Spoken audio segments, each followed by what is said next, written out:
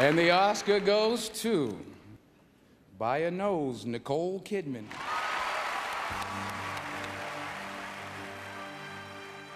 Hi, Justin. Oh, hey, Sam. How are you? I'm good. How are you? I'm good. I'm a little sleepy. I woke up to do this. Well, it's the best way to wake up.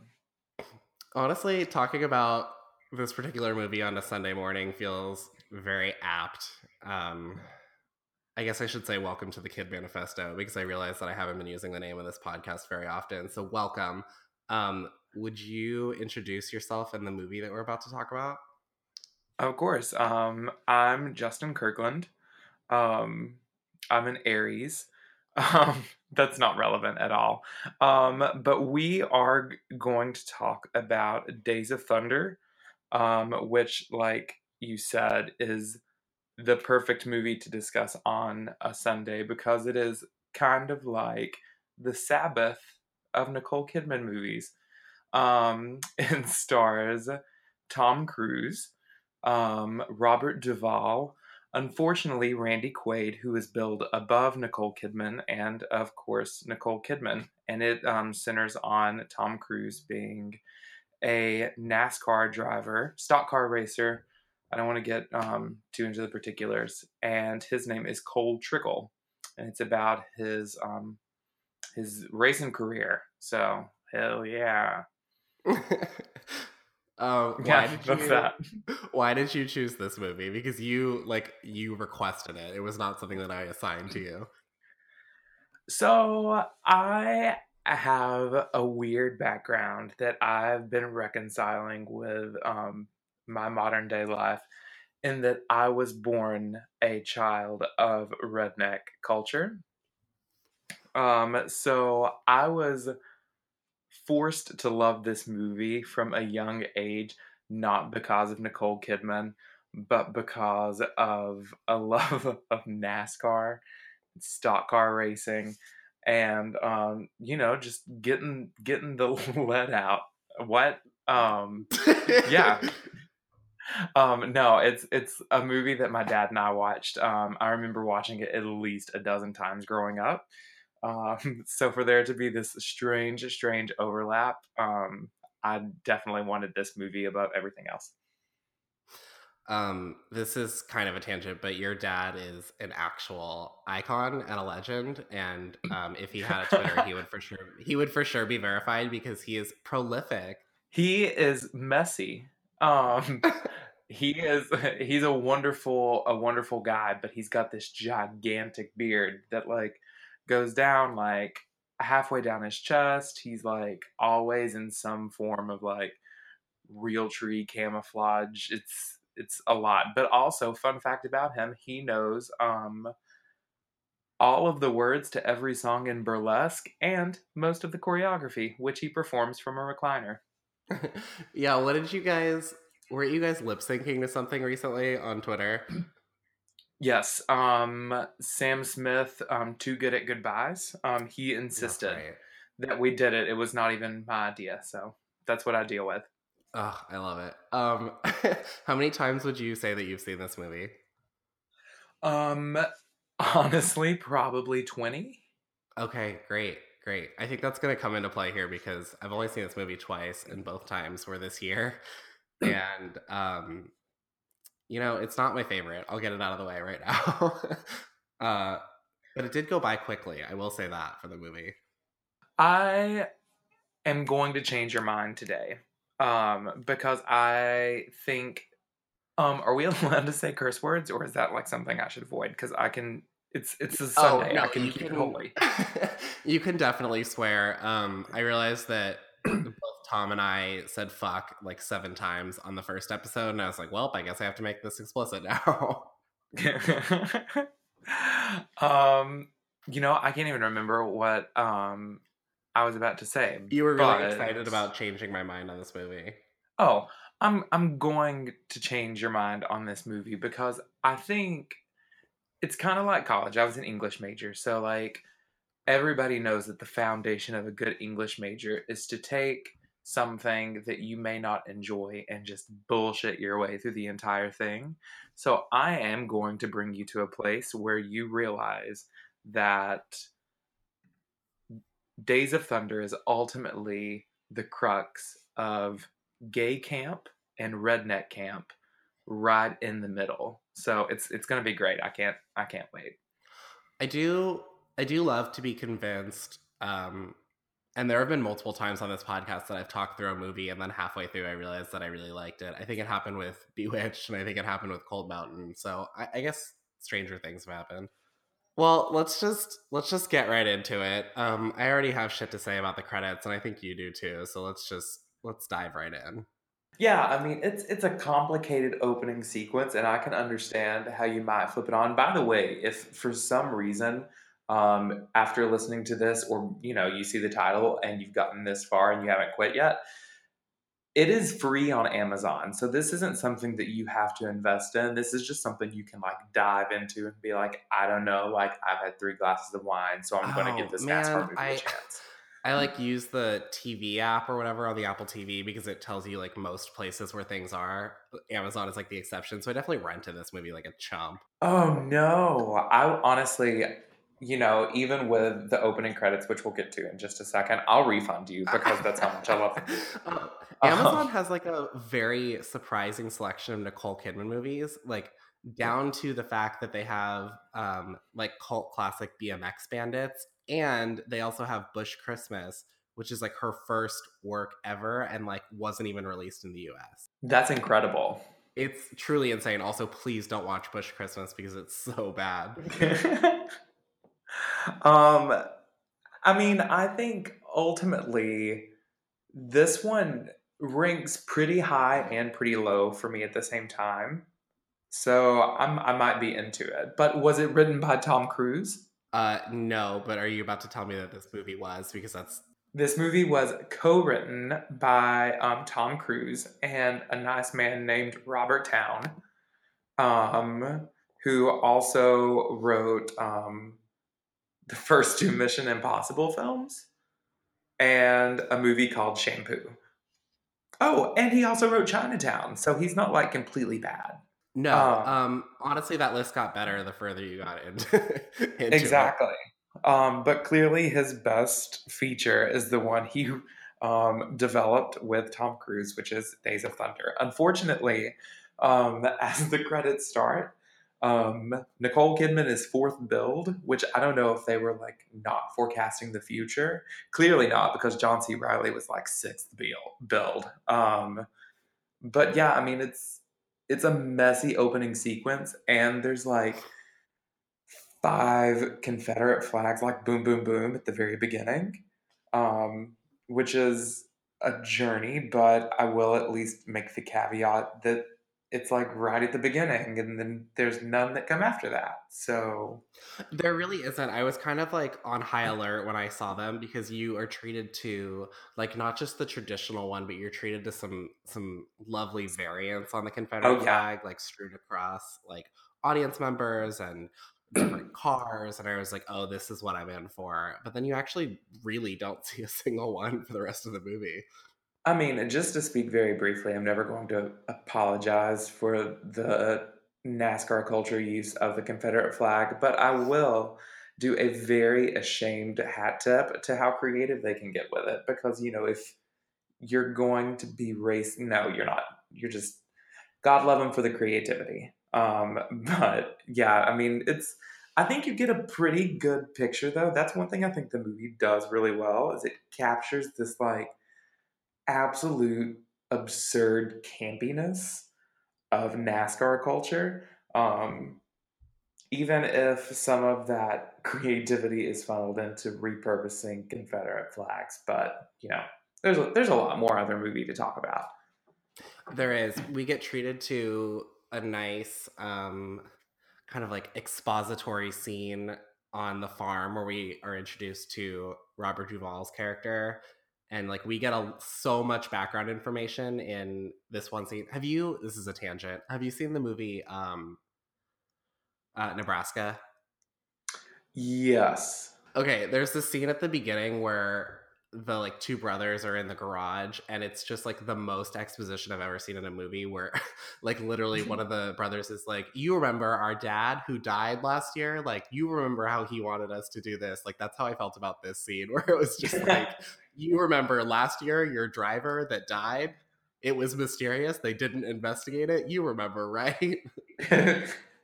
Well, I mean, I don't want to hop around too much, but we need to talk about this driver that died at least 4 times during this.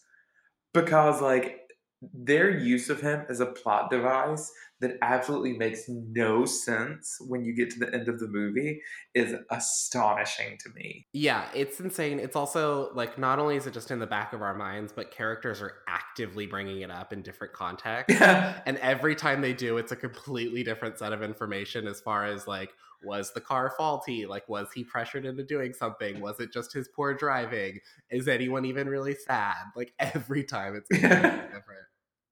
Most importantly is that it all kicks off with Robert Duvall on a tractor, and this is a secret that I'm going to tell you and you alone, and then we're going to put it on the podcast, and then everyone's going to know it. I'm deeply sexually attracted to Robert Duvall. Okay.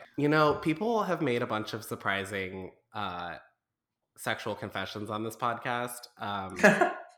This is nearly one of them, and most of the time I don't agree. This is another instance where I can't really co-sign on it, but I am honored that you would make such a bold confession on the airwaves. There's just something, and ultimately, I think that the movie, if we're talking about like billing, it should have gone Robert Duvall, Nicole Kidman, Tom Cruise, I guess, Randy Quaid. Okay, that's extremely rude, because you forgot the most important character in this movie. John C. Reilly.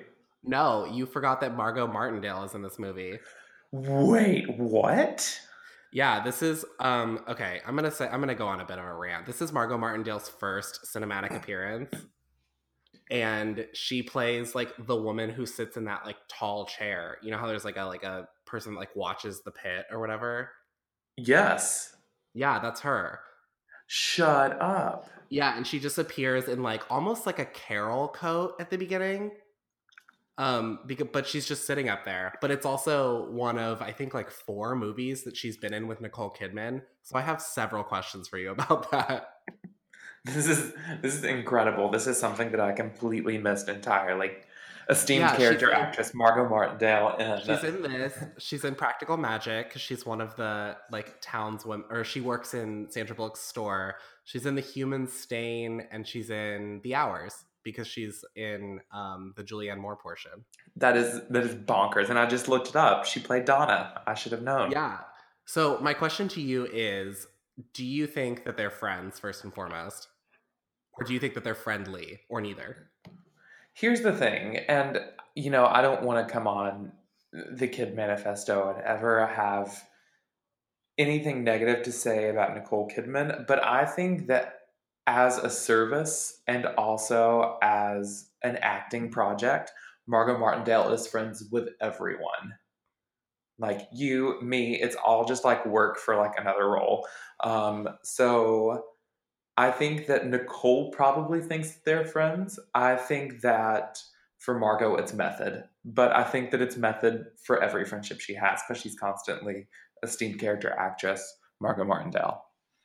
Do you think they're on a first name basis? Do you think Oh, like, absolutely. when they talk? Okay, great. 100%.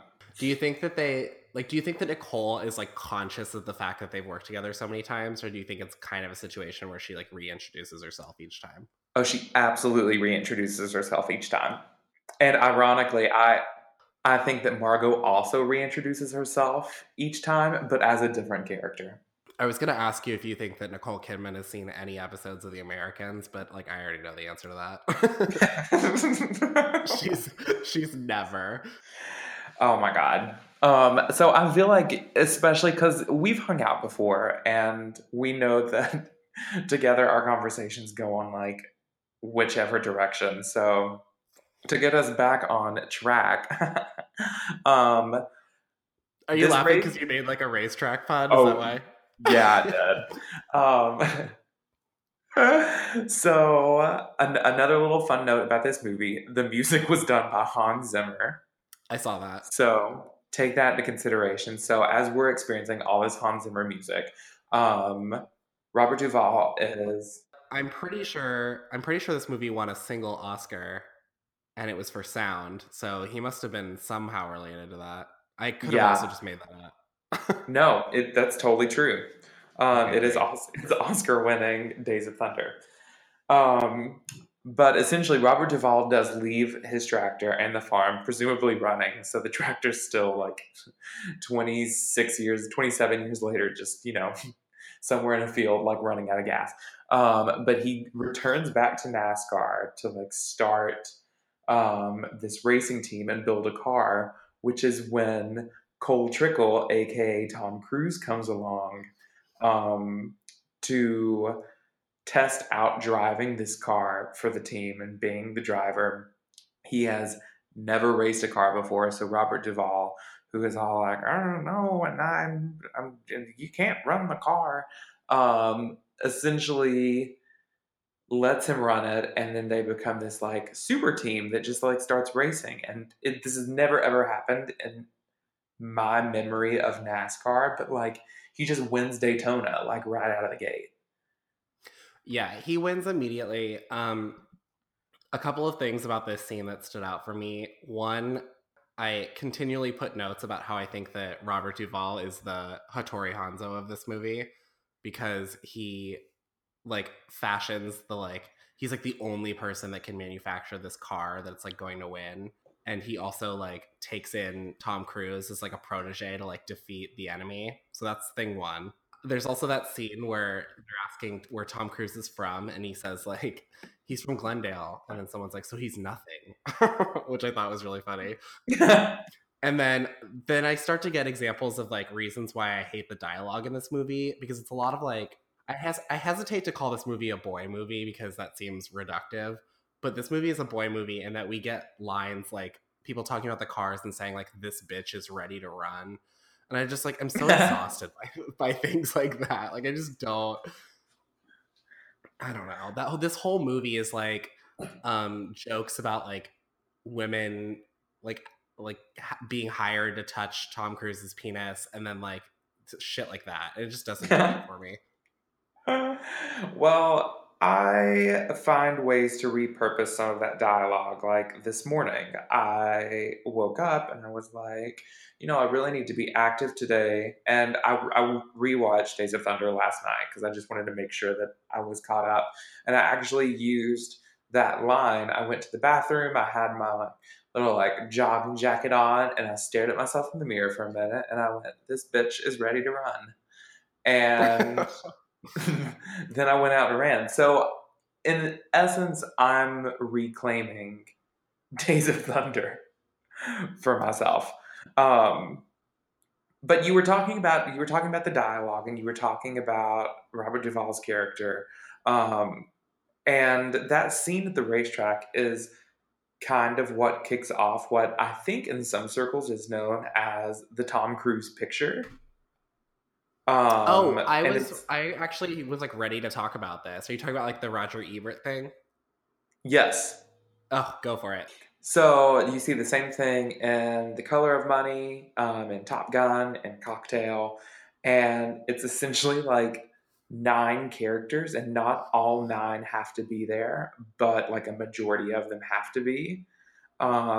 You have like Tom Cruise, who is like young and like green and like ready to do stuff, and then you have his mentor. And what I really liked about this one is typically we get a snippet of Tom Cruise before we get the mentor, but this time, like, we kick off with sexual affection Robert Duvall. Um, and the mentor is like typically like an older guy who's like done whatever needs to be done himself before, or like knows the key to getting it done. Um, then you get what is called the superior woman. I Um, love, can I just say that I love in the description of the superior woman, it calls out that she's generally taller, but that's probably just because yes. like Tom Cruise is like 4 feet tall. I also made notes while watching last night on every time I felt uncomfortable in the height difference between Nicole Kidman and Tom Cruise. Not because a woman can't be taller than a man, but just because, like, I already feel like Nicole Kidman is so strong.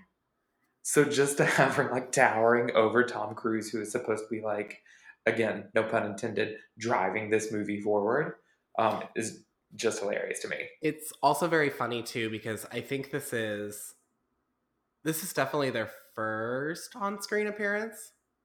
Yes. I think so, yeah. Yeah, it's their first on-screen appearance because the next one is Far and Away, where it's like less noticeable just because of the way that they shot it. And then finally we get Eyes Wide Shut, which is like, again, aggressively concerned with like hiding Tom Cruise's height difference. So I think like the cinematography gets like more and more conscious of it. But here we just like, we don't know any better. And it's just really going for it.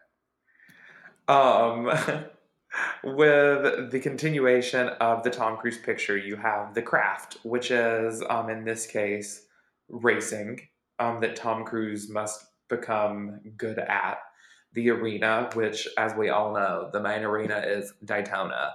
The Argonaut, which is the specialized knowledge and lore that comes along with the movie and everything that it's about. So, like, all the way down to the Confederate flags.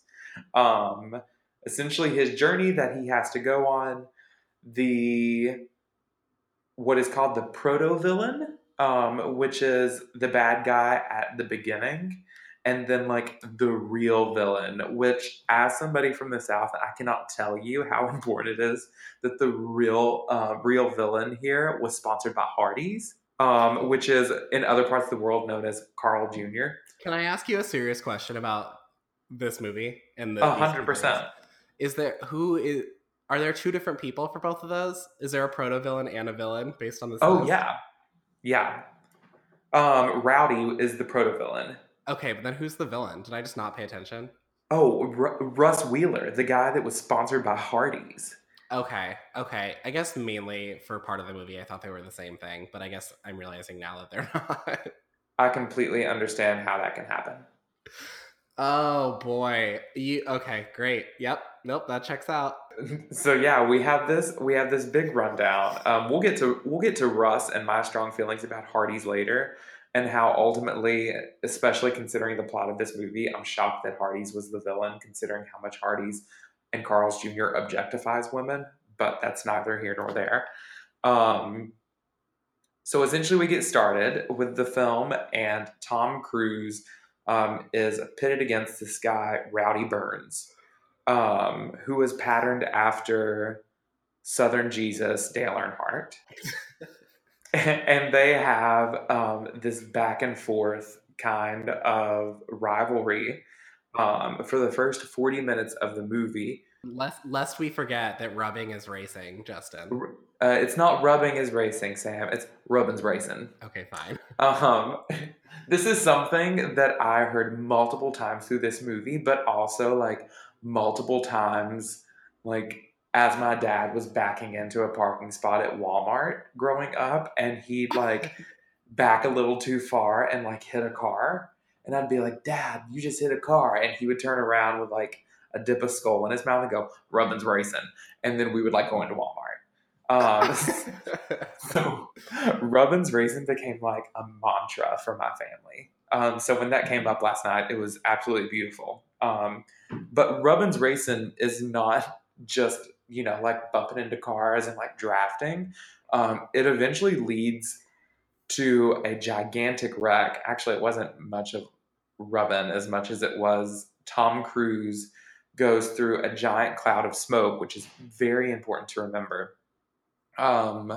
Because he's being led through the smoke by Harry, played by Robert Duvall, and he essentially just T-bones the hell out of Rowdy's car, and they both go flipping and flying and get taken to the hospital, which is when Queen Nicole Kidman, known in the movie as Dr. Claire Lewicki, comes into play because she is a neurosurgeon for both of them.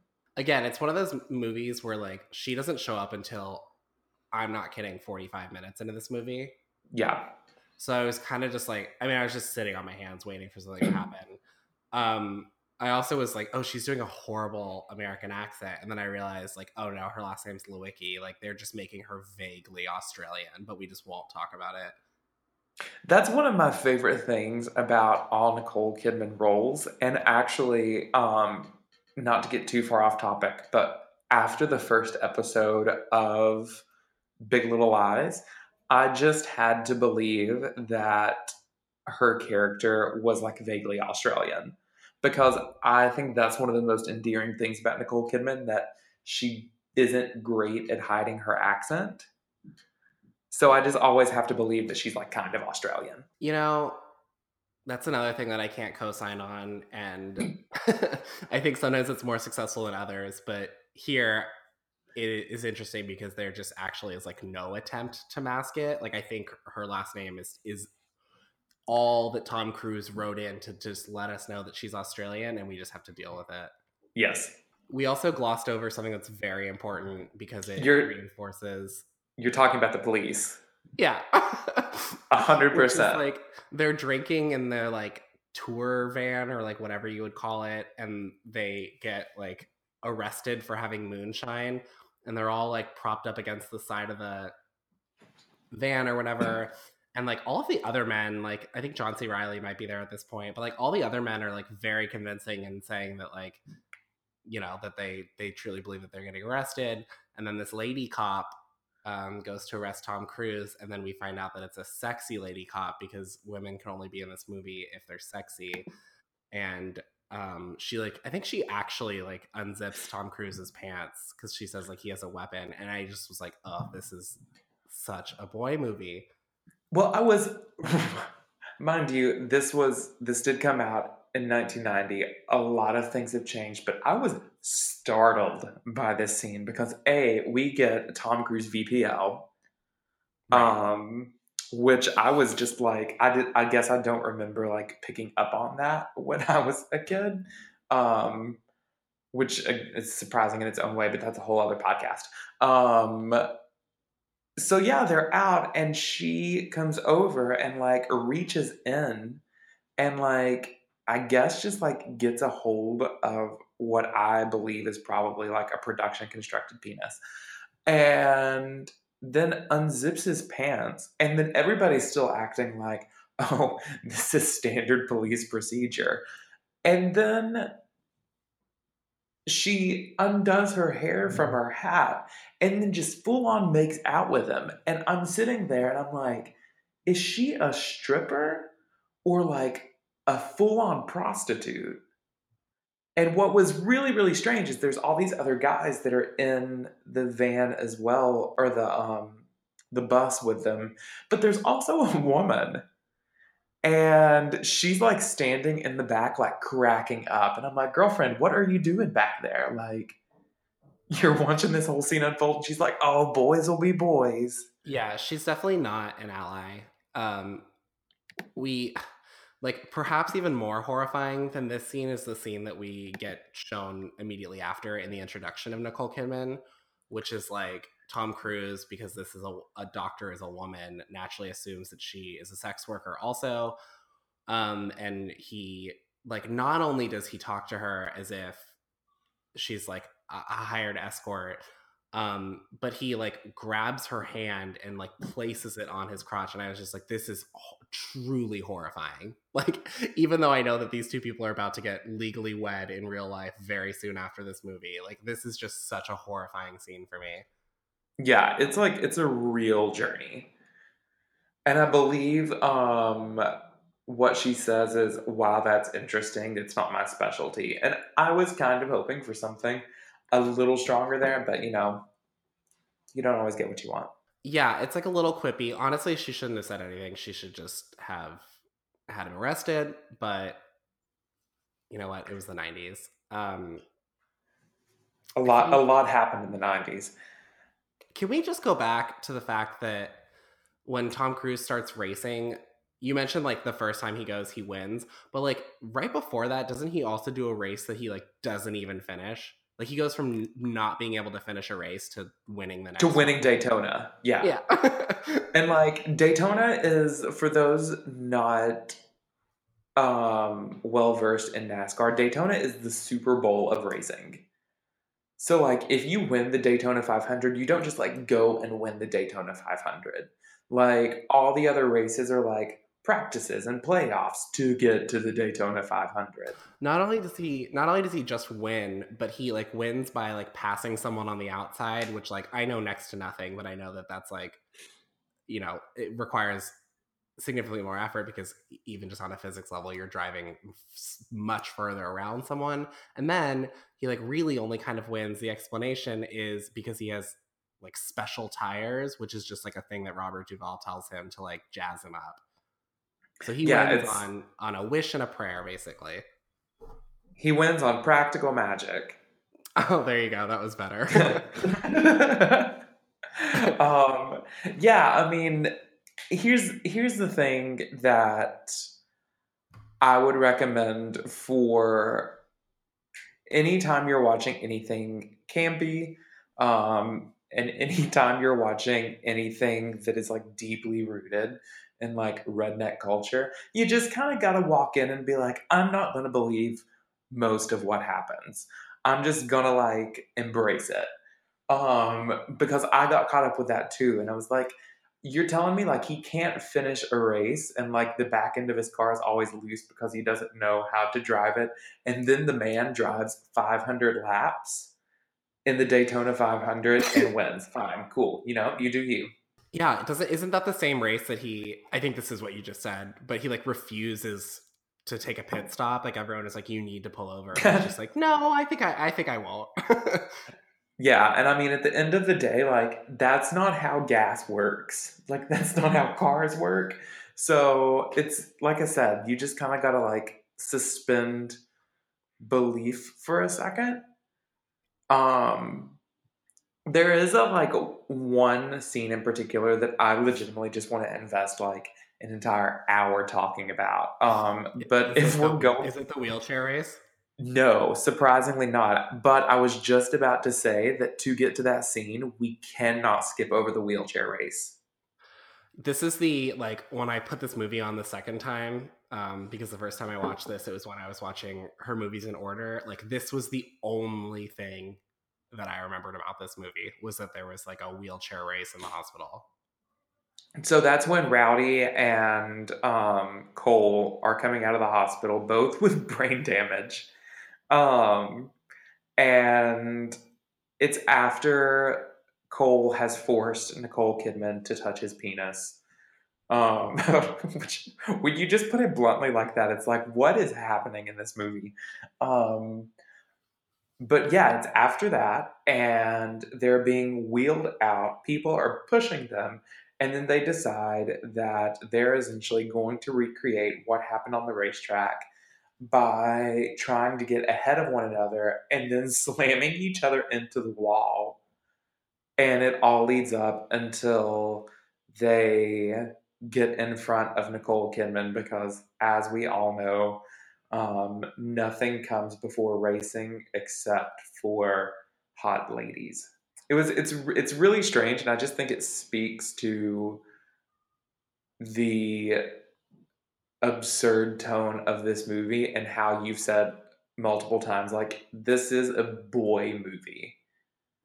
It's a total Like, boy movie. The dialogue that happens right after that, like extraordinarily long metaphor about the Japanese inspection, about yes. how like they're just gonna essentially the point of the metaphor is like they're gonna tie like the race car and the team up like bureaucratically for so long that they like won't be able to race or something. And I just like was sitting there the whole time and I was like, oh, this like vaguely racist metaphor is just like the way that they're giving us this piece of information because these characters like can't talk to each other like actual humans.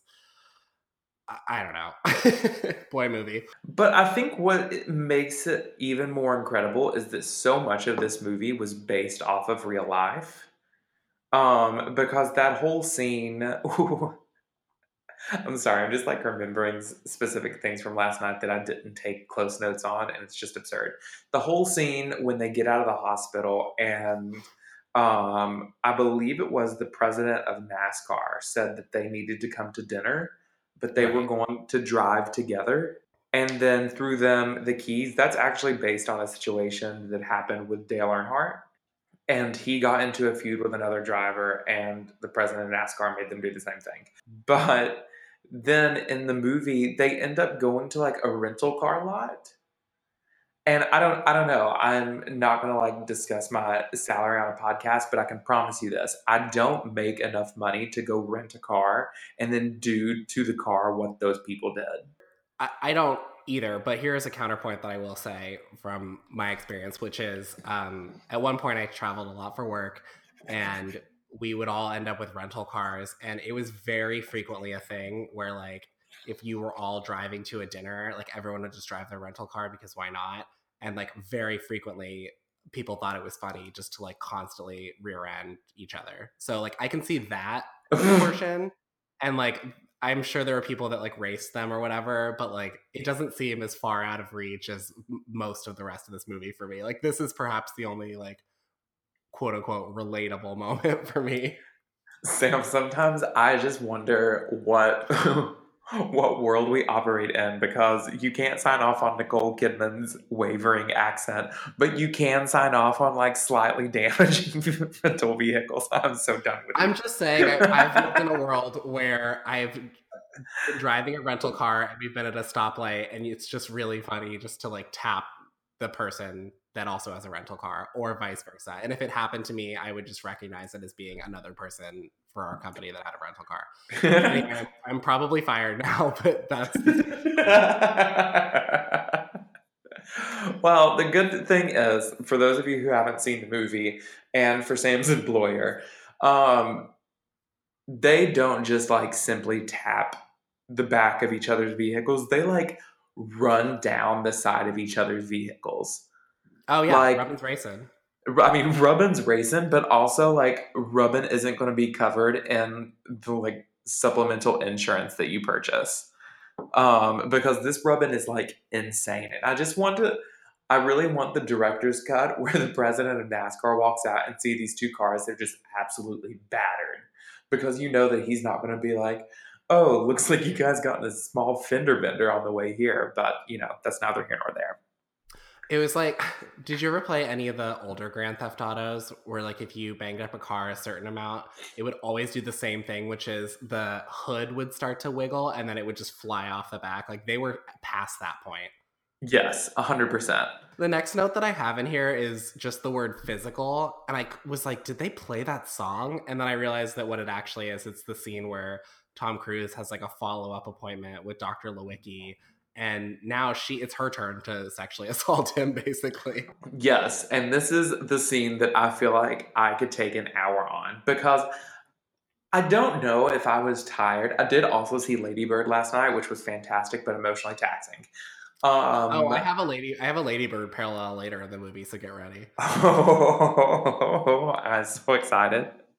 Um, but we go from like her being, smitten but still pretty disgusted with his behavior, to like full on makeout during this physical, and then they end up in a gigantic bed together. And I don't know if I'm just like very Southern Baptist in my sexual practices, but I've never ended up any like which way but like right side up in a bed afterwards.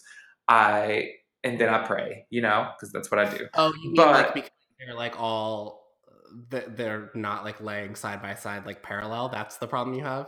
I mean, no, I mean, I have a lot of problems here, but like they go from like a doctor's office to then to this like California king bed, like wrapped up in like 86 different sets of sheets. There's like a strange breeze blowing through. Like they're It like perpendicular to each other. It's all very strange. And I don't know, maybe I get caught up in the details, but I'm like, how did you end up like this? Like, mentally, sexually, physically, like how did all of this happen? Oh yeah, I mean the mechanics alone of like being driven because they're in I mean, they're in like a doctor's off, like a proper doctor's office, right? It's not like Yeah. another room in his home. Okay. Yeah, I believe so. I could be wrong about that, but I'm pretty sure it's a doctor's office. I think he's sitting on one of those, like, because she does the like, not the like hit your knee thing, but she does like test one of his reflexes, and he says like, "Is that bad?" And she's like, "No, it'd be bad if like you had reacted or something, some shit like that." Um, but this, you're right. This movie goes from like, she has like 0 to 60. I see what you mean. She has like little to no interest, and then she literally becomes like her character from Batman, where like there's that scene on the roof where every line is innuendo, and they just keep going back and forth, and it just gets like more and more obscene, and like you just keep thinking it's gonna end. Like we both know that they want to fuck each other, but they just keep doing it. Like that's where this evolved, and then we get them teleported, as you said, to a California king bed, which is really good Rihanna promo here. Yeah. And then isn't this also the scene where here's another kind of like wrench in this chain.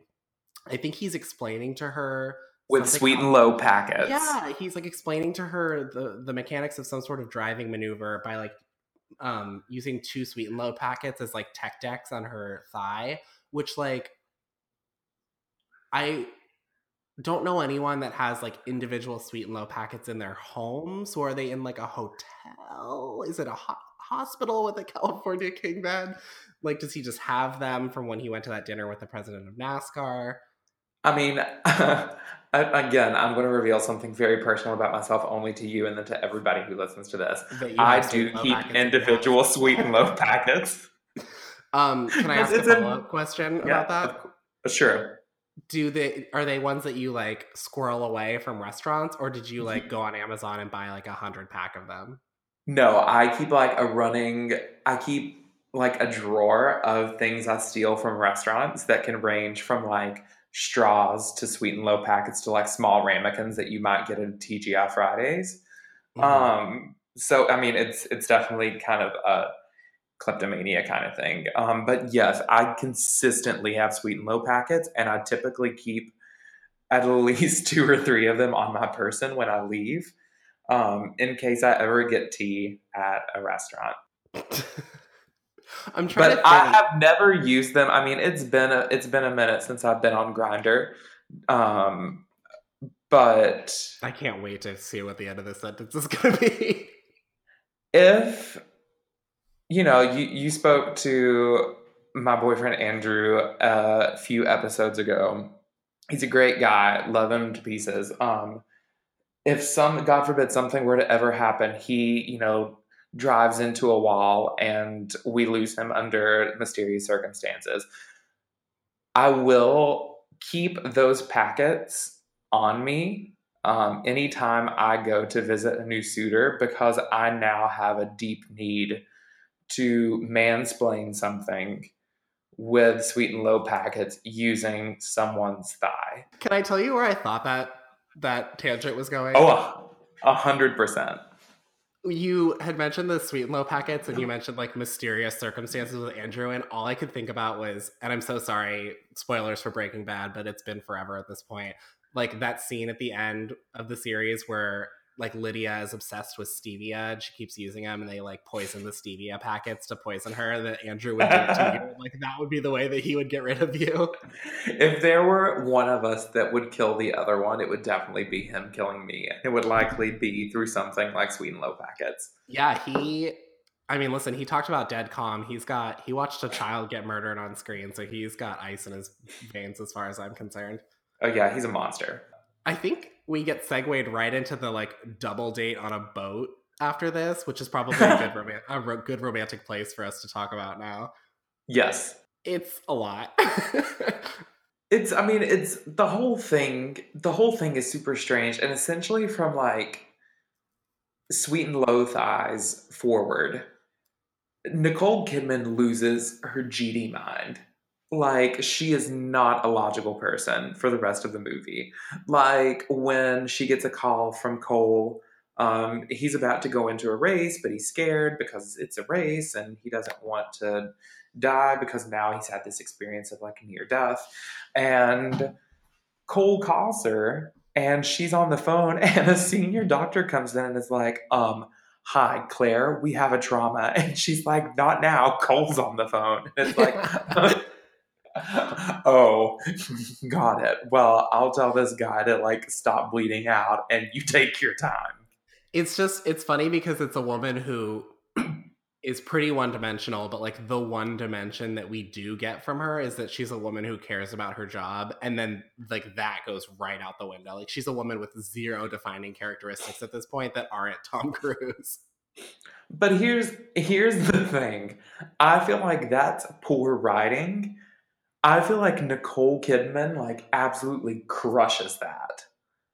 Oh, Like yeah, I'm not here to say that she's doing a poor job about that. I'm just here to say that like what she was handed is like a crime against her sex, I guess.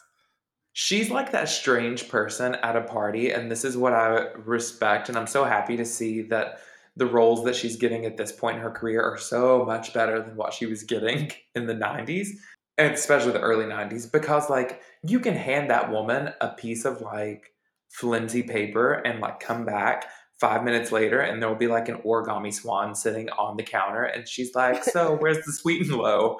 And you're like, oh, okay. So I just thought it was incredible what she was able to do with the absolute absurdity on the double date, answering the phone when Cole was like, hey, I'm sad and like nervous and she had a trauma. She's just incredible. She she does get rewarded kind of twofold if I'm judging in this movie. The first reward that I think that she gets is that iconic all white outfit that she wears to a NASCAR race. Well, I actually made a note about that because I'm fairly confident for at least 75% of the movie, she wears nothing darker than a shade of eggshell. Oh yeah, she dabbles in like she's wearing a hospital coat for one, which is like just textbook white, but then she gets Yeah. like some bone, there's like a little ecru maybe. There's some At, at, off-white. at one point, a pale cream, perhaps. Yes. But this outfit really takes the cake. Yeah. Um, that one and the other moment that I feel like is just absolute perfection. Well, to start, Crazy Pants McGee, Tom Cruise, does eventually go back on the racetrack. Um, and that's when he gets wrecked mildly for the first time by the guy driving the Hardy's vehicle. I think his name was Russ. I want to confirm this. Yeah, Russ Wheeler. He actually comes in to fill in for Cole, and then becomes his teammate. Oh yeah, And because then, is this before or after? I'm so sorry. Is this before or after, like, Rowdy asks Cole like to drive for him? Is this the person they get instead because he says he can't do it? yes. Okay, great. So Russ fills in for Cole and then becomes his teammate and then becomes his rival. And on the racetrack, he wrecks Cole so that Cole goes back, doesn't finish the race, goes back to the pit crew, has them change two tires, and then, like a normal human, leaves pit row as Russ is making his victory lap and T-bones the fuck out of him. It's a total stunt. It's the pettiest thing in this movie. And then, like, and again, with absolutely like no sense in her character's brain left, like Claire is waiting for him after, and she's like, "Let's go somewhere." You seem upset because, like, again, not to like reverence Andrew too much, but Andrew's British, and I have like four different personalities. Um, the main one is like a really like angry Southern woman. So Andrew has to deal with like, me having like a moment or like flipping out about something that's kind of trivial, but like never in my life have I driven a car like into another car as a means of like, this is a good way for me to handle my anger. And like Andrew's practically a saint, but like I've had much smaller instances where he's like, okay, we need to pump the brakes here and like consider what we're doing. But Claire, when he drives this car into another car, she's like, it's okay, we'll get through it. So then what actually ends up pushing her over the edge and giving her what I think is her best moment in the entire movie is when they're in the car together and the cab driver that is stalling behind them um, taps the back of Cole's car. And then Cole just like throws his car into reverse as hard as he can and like hits. It was a very like fried green tomatoes, like I'm older and I've got better insurance than you moment. Like when Except it Kathy was Bates all like, slams her car into that. except it was only driven by like anger and testosterone and like a hatred of Hardee's. Um, and then they just like take off, and the most iconic speech where Claire just says, "Let me out of the car, Cole," like 5 times. This was my Ladybird moment because I thought the car was still driving, so when she opened the door, I was like, she's gonna dive out. She gets a pink cast. Yeah. Yeah, she like opens up the door, and that is eventually what stops Cole because a reasonable, logical request from a woman isn't enough. She has to put herself literally in mortal danger for him to do anything. And then she gives him the whole speech about you're scared, you know what death looks like now, and you may never have the courage to go out there. Which um, I don't particularly know how I feel about that message, but I liked the moment for Nicole. Sure. Fine. I feel like you have either a lot more feelings about this or absolutely no feelings about this. No, I'll expand on that a little because that was a little vague. I was just thinking, like, at least they gave her something to say that wasn't like about wanting to have sex with him. That was all. Oh, I was yeah. thinking. It was like how generous of them to give her a line in this movie that wasn't just sexual in nature or like generic doctor speak, which I guess even this is kind of bordering on that. Well, what's really hilarious is at the end of that like big speech where she talks about him having fear and him maybe not ever having the courage, she goes, "Thanks, you made me sound like a doctor again." And I was like, Nicole, that's a good thing. Yeah, it's a good thing. It also reminds me of my favorite piece of IMDb trivia about this movie, which is like a recurring theme on this podcast is that I am fascinated with like the skills that Nicole chooses to learn and doesn't learn. And at one point I was reading that it said that she wanted to study neurosurgery for the part, and the producers straight up told her it would be a waste of time. Like they were like, "Oh no, like this will not be that deep." But I just love the concept of her showing up to set one day and like asking her PA, like, "Can you check me out? Like, just a couple of books on neurosurgery." And like Robert Duvall overhearing and just being like, "Oh no, honey, like go sit in your trailer. Like you'll just get to come out and wear this coat." Like, it would actually be better for you to look at a manual on how to construct a car, and you don't even have anything to say about cars in this movie. Yeah, they just gave her like the weekly, like the Sunday ad for cars. And they're just look at some of these. And then just like doing her best, Nicole Kidman comes like out of the woodwork and she's like, "Damn the carburetor," and then like walks away and, gets a Golden Globe nomination out of it. She got a Golden Globe for this? No, God, no, but how wonderful would that be? I was like, what are you talking about? So essentially, to move the plot forward, what little plot there is to move forward, it takes more effort to push 2 packets of Sweet and Low up Nicole Kidman's thigh than it does to move this plot forward.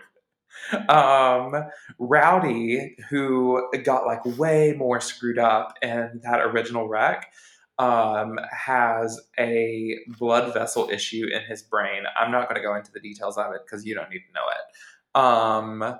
But he asks Cole, because they are now friends, if he will drive for him for Daytona, because the only way that there's going to be enough money to pay everyone off in his life for this failed season of NASCAR is if Cole drives the mellow yellow car, naturally.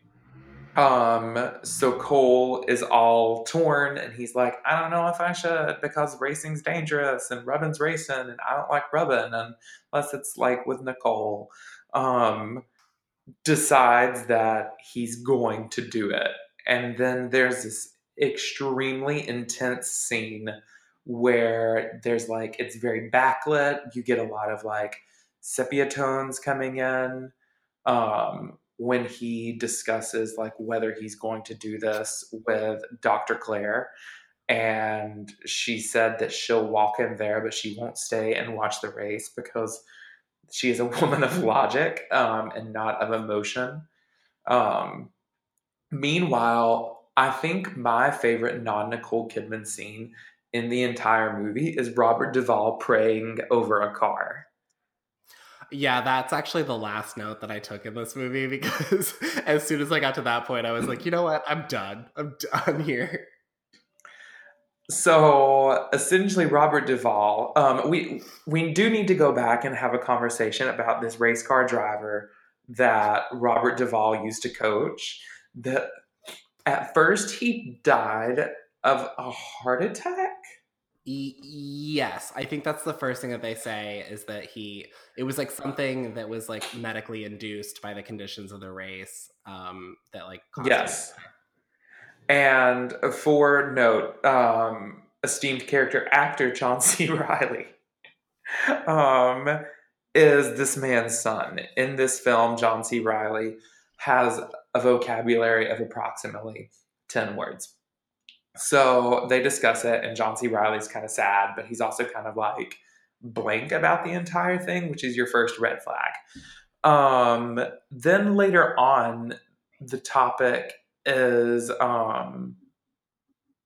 that he wasn't unconscious when he hit the wall. Like he knew what was happening because he talked the entire way until his death. Yeah, Robert Duvall's like, he spoke to me the whole time. Can we stop this recording and go back and you only speak to me in that voice for the entire podcast? Because that was perfect.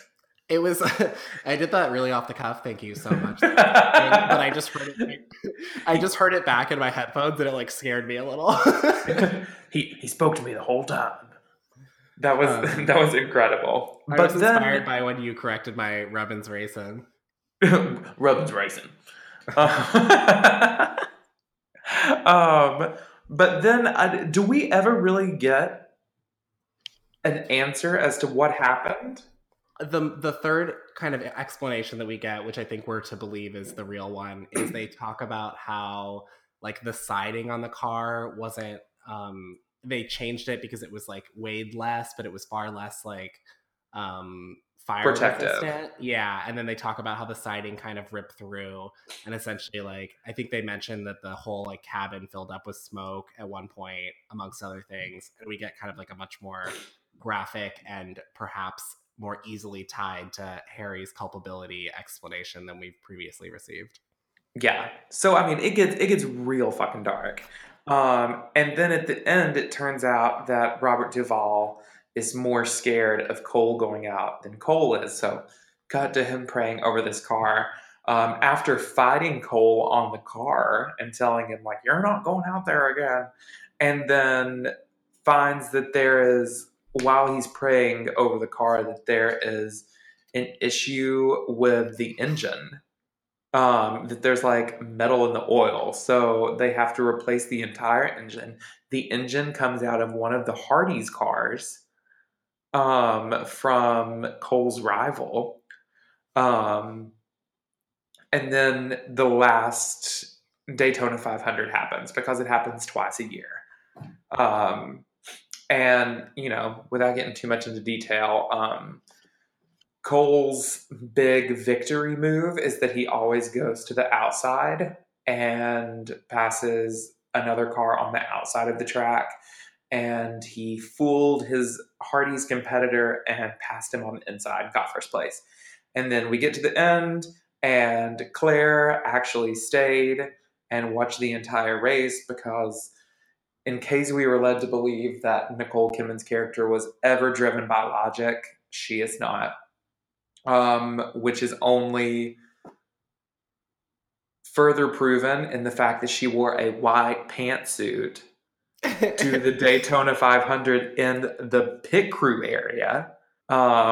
which is like constantly filled with grease. And I started getting anxiety because at the end, when Cole pulls around, they like pull him out of the car and he's just covered in soot.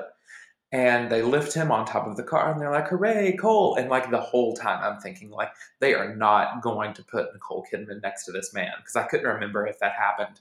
And then all of a sudden, these like gross people lift Nicole Kidman in her entire like white pantsuit and put her on the car with him.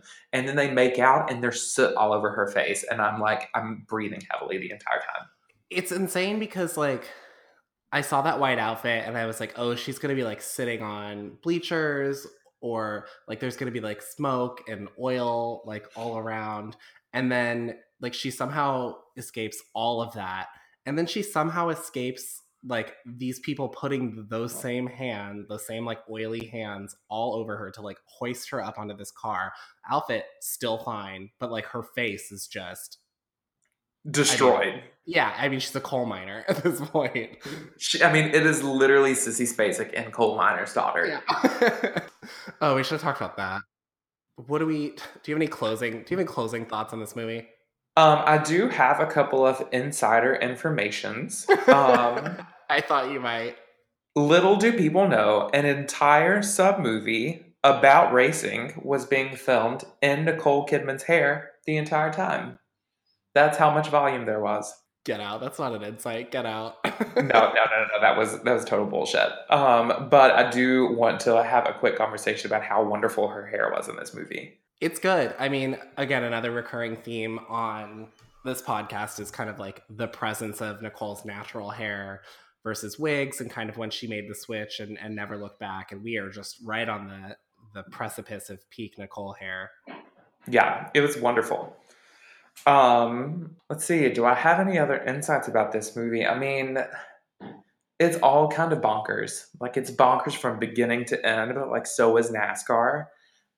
It makes me sad that the main character wasn't patterned after Dale Earnhardt.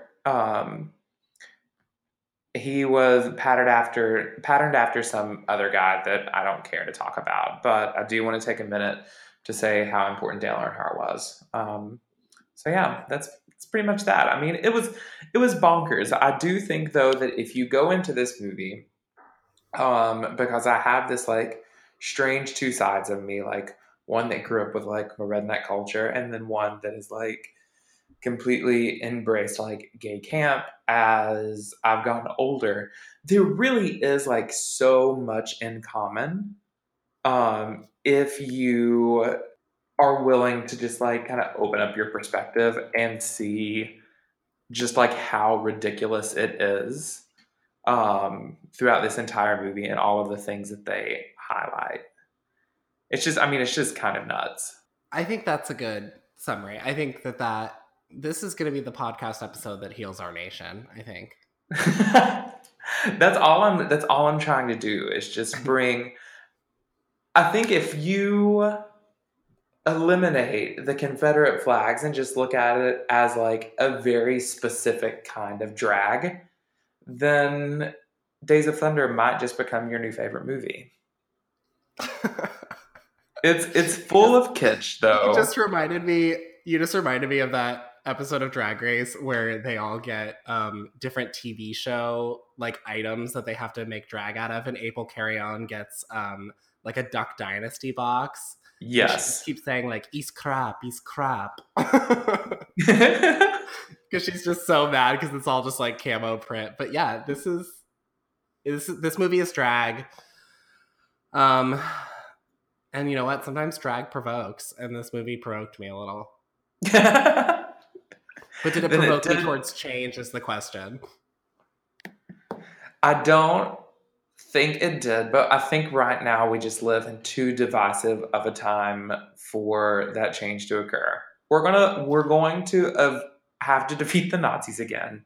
And when we do, and things get a little more back to like, you know, a manageable pH, we'll come back together. We'll watch it, hopefully in person, and I'll bring you a little bit closer to my side of the spectrum. That sounds lovely. Should we should we make this even more divisive by making you rank this movie now? Oh, 100%. Okay. So I'm going to give you some categories. They're going to be 1 through 5. 5 will be the highest. You can justify these however you'd like. Feel free to get creative. They could be about Nicole or about the movie as a whole. And you are in pursuit of the very prestigious Golden Compass Award. So, knowing that, thank you. Knowing that, your first category is going to be wigs in this movie, 1 through 5. 5. Wow, a hard 5. Even though is she? It's her hair. Is it her real hair? I need to get another look at it real quick because I just spent a couple minutes ago talking about how it's her hair, but I might be wrong. I mean, it's absurd. If it is her hair, then I'm going to go for just a straight 1. Oh, I love that this is going to be just a 5 or a 1, depending on what I determine. It's for sure her real hair. Oh, then it's a 1. Okay, great. Yeah, I'm so sorry to completely talk you out of that, but it's for sure her real hair. No, it's fine. There's so many good Kidman wigs out there. I don't want to try to enter this into the Hall of Fame if it doesn't belong there. Yeah, it's definitely very high on the Nicole natural scale because in a BMX Bandit situation, it's it's childish how curly it is. It's just insane. And this one is very voluminous, but I think that curl wise, it's very manageable. I don't know what I'm saying at this point. How do you feel about the accents in this movie?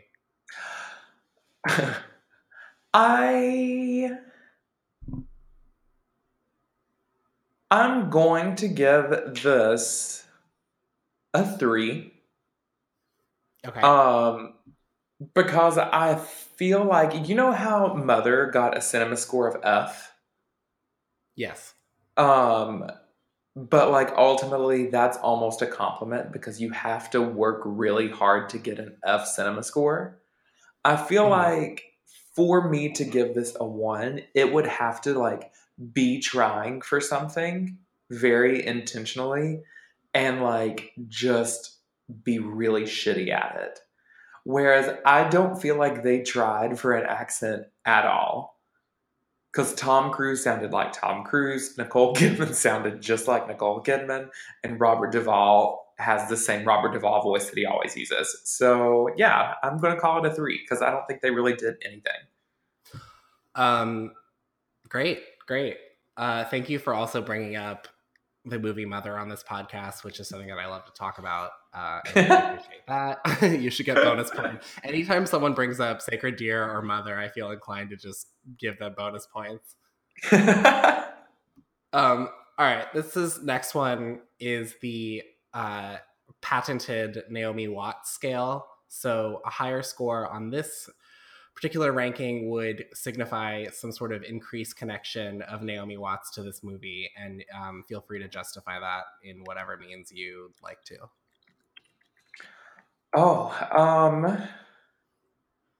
I would say I want to think a little bit because I don't want to. Sure. I don't want to just rule it out because right now I'm not feeling like there's much of a connection. So let me set the scene for you a little, and maybe this will help and maybe it won't while you're thinking. Okay. So relatively soon before this, Nicole and Naomi were in flirting together when she was kind of making her pivot from Australian kind of cinema into American cinema. So I think they were on each other's radar. I don't necessarily think that Naomi Watts went out for this movie, so I don't think you can use that. Do they talk about it now? Maybe not because of Tom Cruise. These are things that I would consider personally. So just kind of connecting Naomi Watts to the movie. That's ultimately what we're trying to do here. Yeah, we want to know, does she have a VHS copy of it somewhere, in her storage unit? We want to know, did she audition? We want to know, do they text GIFs of the movie back and forth to each other? These are the things that the people demand.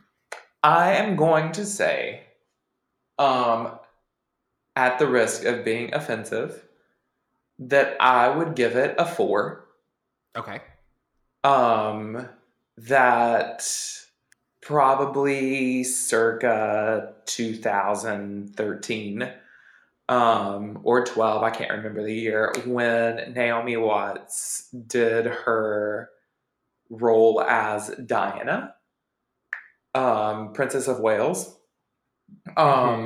She was discussing with Nicole Kidman on the awards circuit, I'm in this movie and I played Diana. Do you have something similar? And then as just like a very like low key way of shading her, sent Naomi Watts a VHS of Days of Thunder and said, I think there's similar plot points. Okay, that's insane because she. I mean, Nicole Kidman played like Grace of Monaco, which I think is a much closer reference point. But I love the concept that she was like, "What do I have in my canon that is the closest thing I could give my dear friend?" Oh, it's Days of Thunder. And then she's like, "Oh yes, car accidents," and then just sends her Days of Thunder. Yeah, I just like the concept that like being royalty is less intrinsically connected to that movie than car accidents, which is a semi-valid argument. Isn't it? All right, it's a 4. Great. Moving right along. Approachability. How likely are you to walk up and start a conversation with Dr. Claire Lewicki at like a small social gathering or like a crowded subway train? Depends on if I was able to find Sweet and Lows on my own. Okay, Probably, good.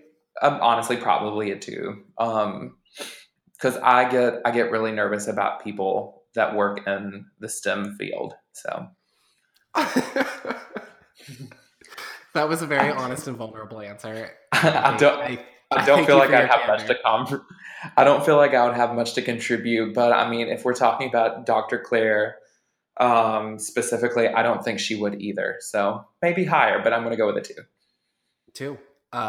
Okay. How suppressive do you think that the Church of Scientology feels this movie is, as far as like how much it violates their practices and teachings? Ooh, let me run through the movie again. Honestly, do you want to know exactly what I'm doing right now? If you hear, listener or Sam, if you hear slight typing in the background, I'm looking up basic tenets of Scientology. Because I try to stay away from it because I'm nervous and I feel like if I get too close to Leah Remini, they're also going to come for me. I've said this before on the podcast, but there's the Scientology Center, like without exaggeration, like 1,000 feet from the apartment that I'm currently sitting in. So they're coming already. Oh, that's not good. I mean, I would say that they're probably not going to be too pleased about the movie in its entirety. I agree. I think just the simple act that Nicole and Tom are sharing a screen, like values aside, I think that's already like very stressful for them. Oh yeah, I think it's gonna be real tough. There's also this whole thing, and again, I'm just on a Wikipedia page here, but like the handling of psychosis, and like there's a lot of psychosis going on in this movie, and without even reading the little section that comes after that, I can tell you that they probably mishandled it. I think that might give you a high score. Are you thinking like a? So yeah. Oh, I'm sorry. Yeah, I was just going off of my basic feelings. I'm going to give it a 5. Beautiful. I think you're right. I think honestly, like if all 3 of the Nicole Tom movies don't get 5s, then I think that we're doing something wrong. And then this last one is just overall level of iconicness as it pertains to Nicole's career. Unfortunately, like a 2. Okay. I wish that, and it's of no fault of her own, I wish that she would have had more to work with. The film itself is iconic, but I don't think it's that iconic in terms of Nicole's career. All right. That gives you a pretty respectable 17 out of 30. I will say, as far as your relationship is concerned, Dead Calm got a 15, so you did beat Andrew, so that's something nice for you. That's how it always should be. And it also puts you on par. It puts you on par with some pretty respectable Nicole Kidman movies, and also a couple of like not so respectable movies. It puts you on par with The Interpreter, which I think I've gone on record many times as saying is like the peak example of like mid 2000s not great Nicole flicks. But I feel pretty good about this, if for no other reason than you beat Andrew, and I enjoy causing drama in other people's relationships.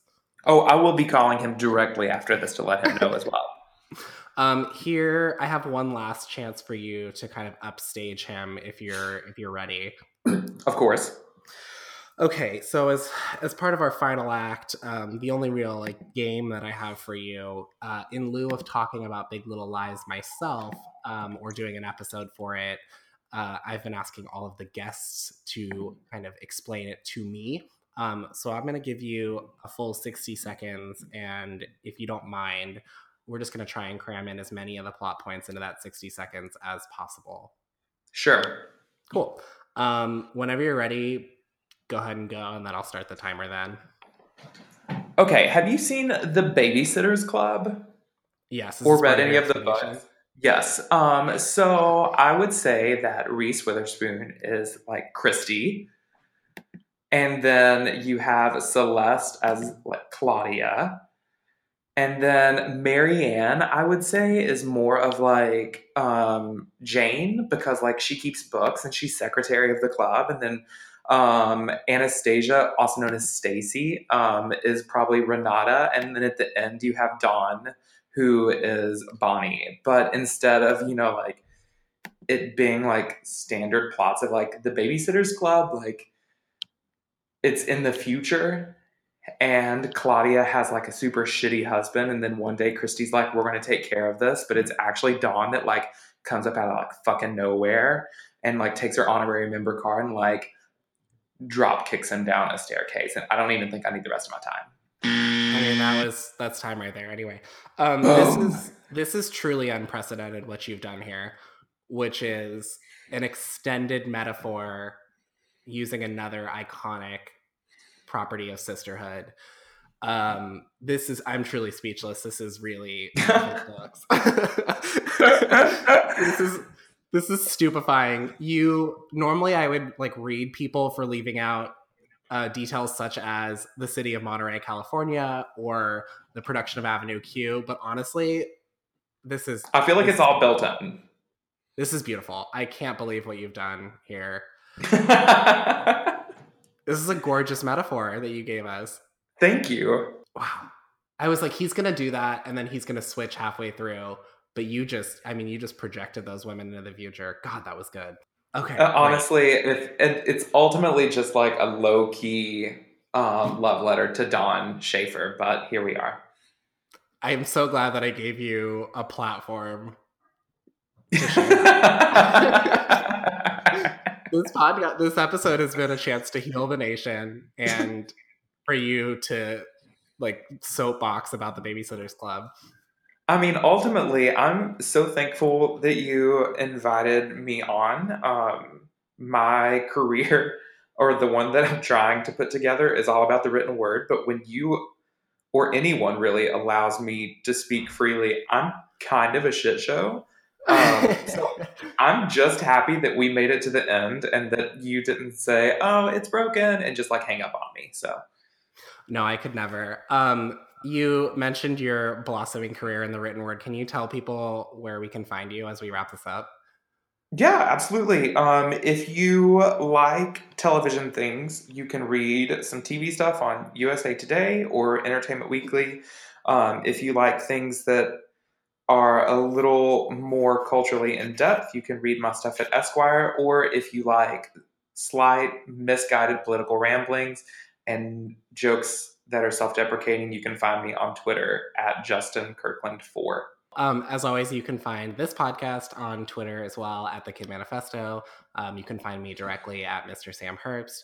I haven't said this in a while, but if you want to DM the person that has at Sam Herbst and tell him to release his handle, that would be really cool. Another cool thing would be to rate and subscribe to this podcast in Apple Podcasts or Google Play. Justin, is there something from this movie or from Nicole's canon that you would like this episode to be played out to? Not to put you on the spot. I would, I don't know. I feel like there's something and I'm just going to like squander this opportunity. I mean, if you can't think of something, I'm going to play a song from Burlesque just because you mentioned you and your dad performing it. So just keep that in mind. I think that ultimately Unless you can find, I want burlesque. I just want burlesque, and we'll call it a day. Dedicate this to Wendell, because otherwise I would have never, ever, ever watched this movie. Oh, thank you, Wendell. Thank you, Justin, for doing this, and enjoy the dulcet tones of Christina Aguilera and Cher. What a fun place to end. Thank you, Justin. Thank you. Bye. Bye.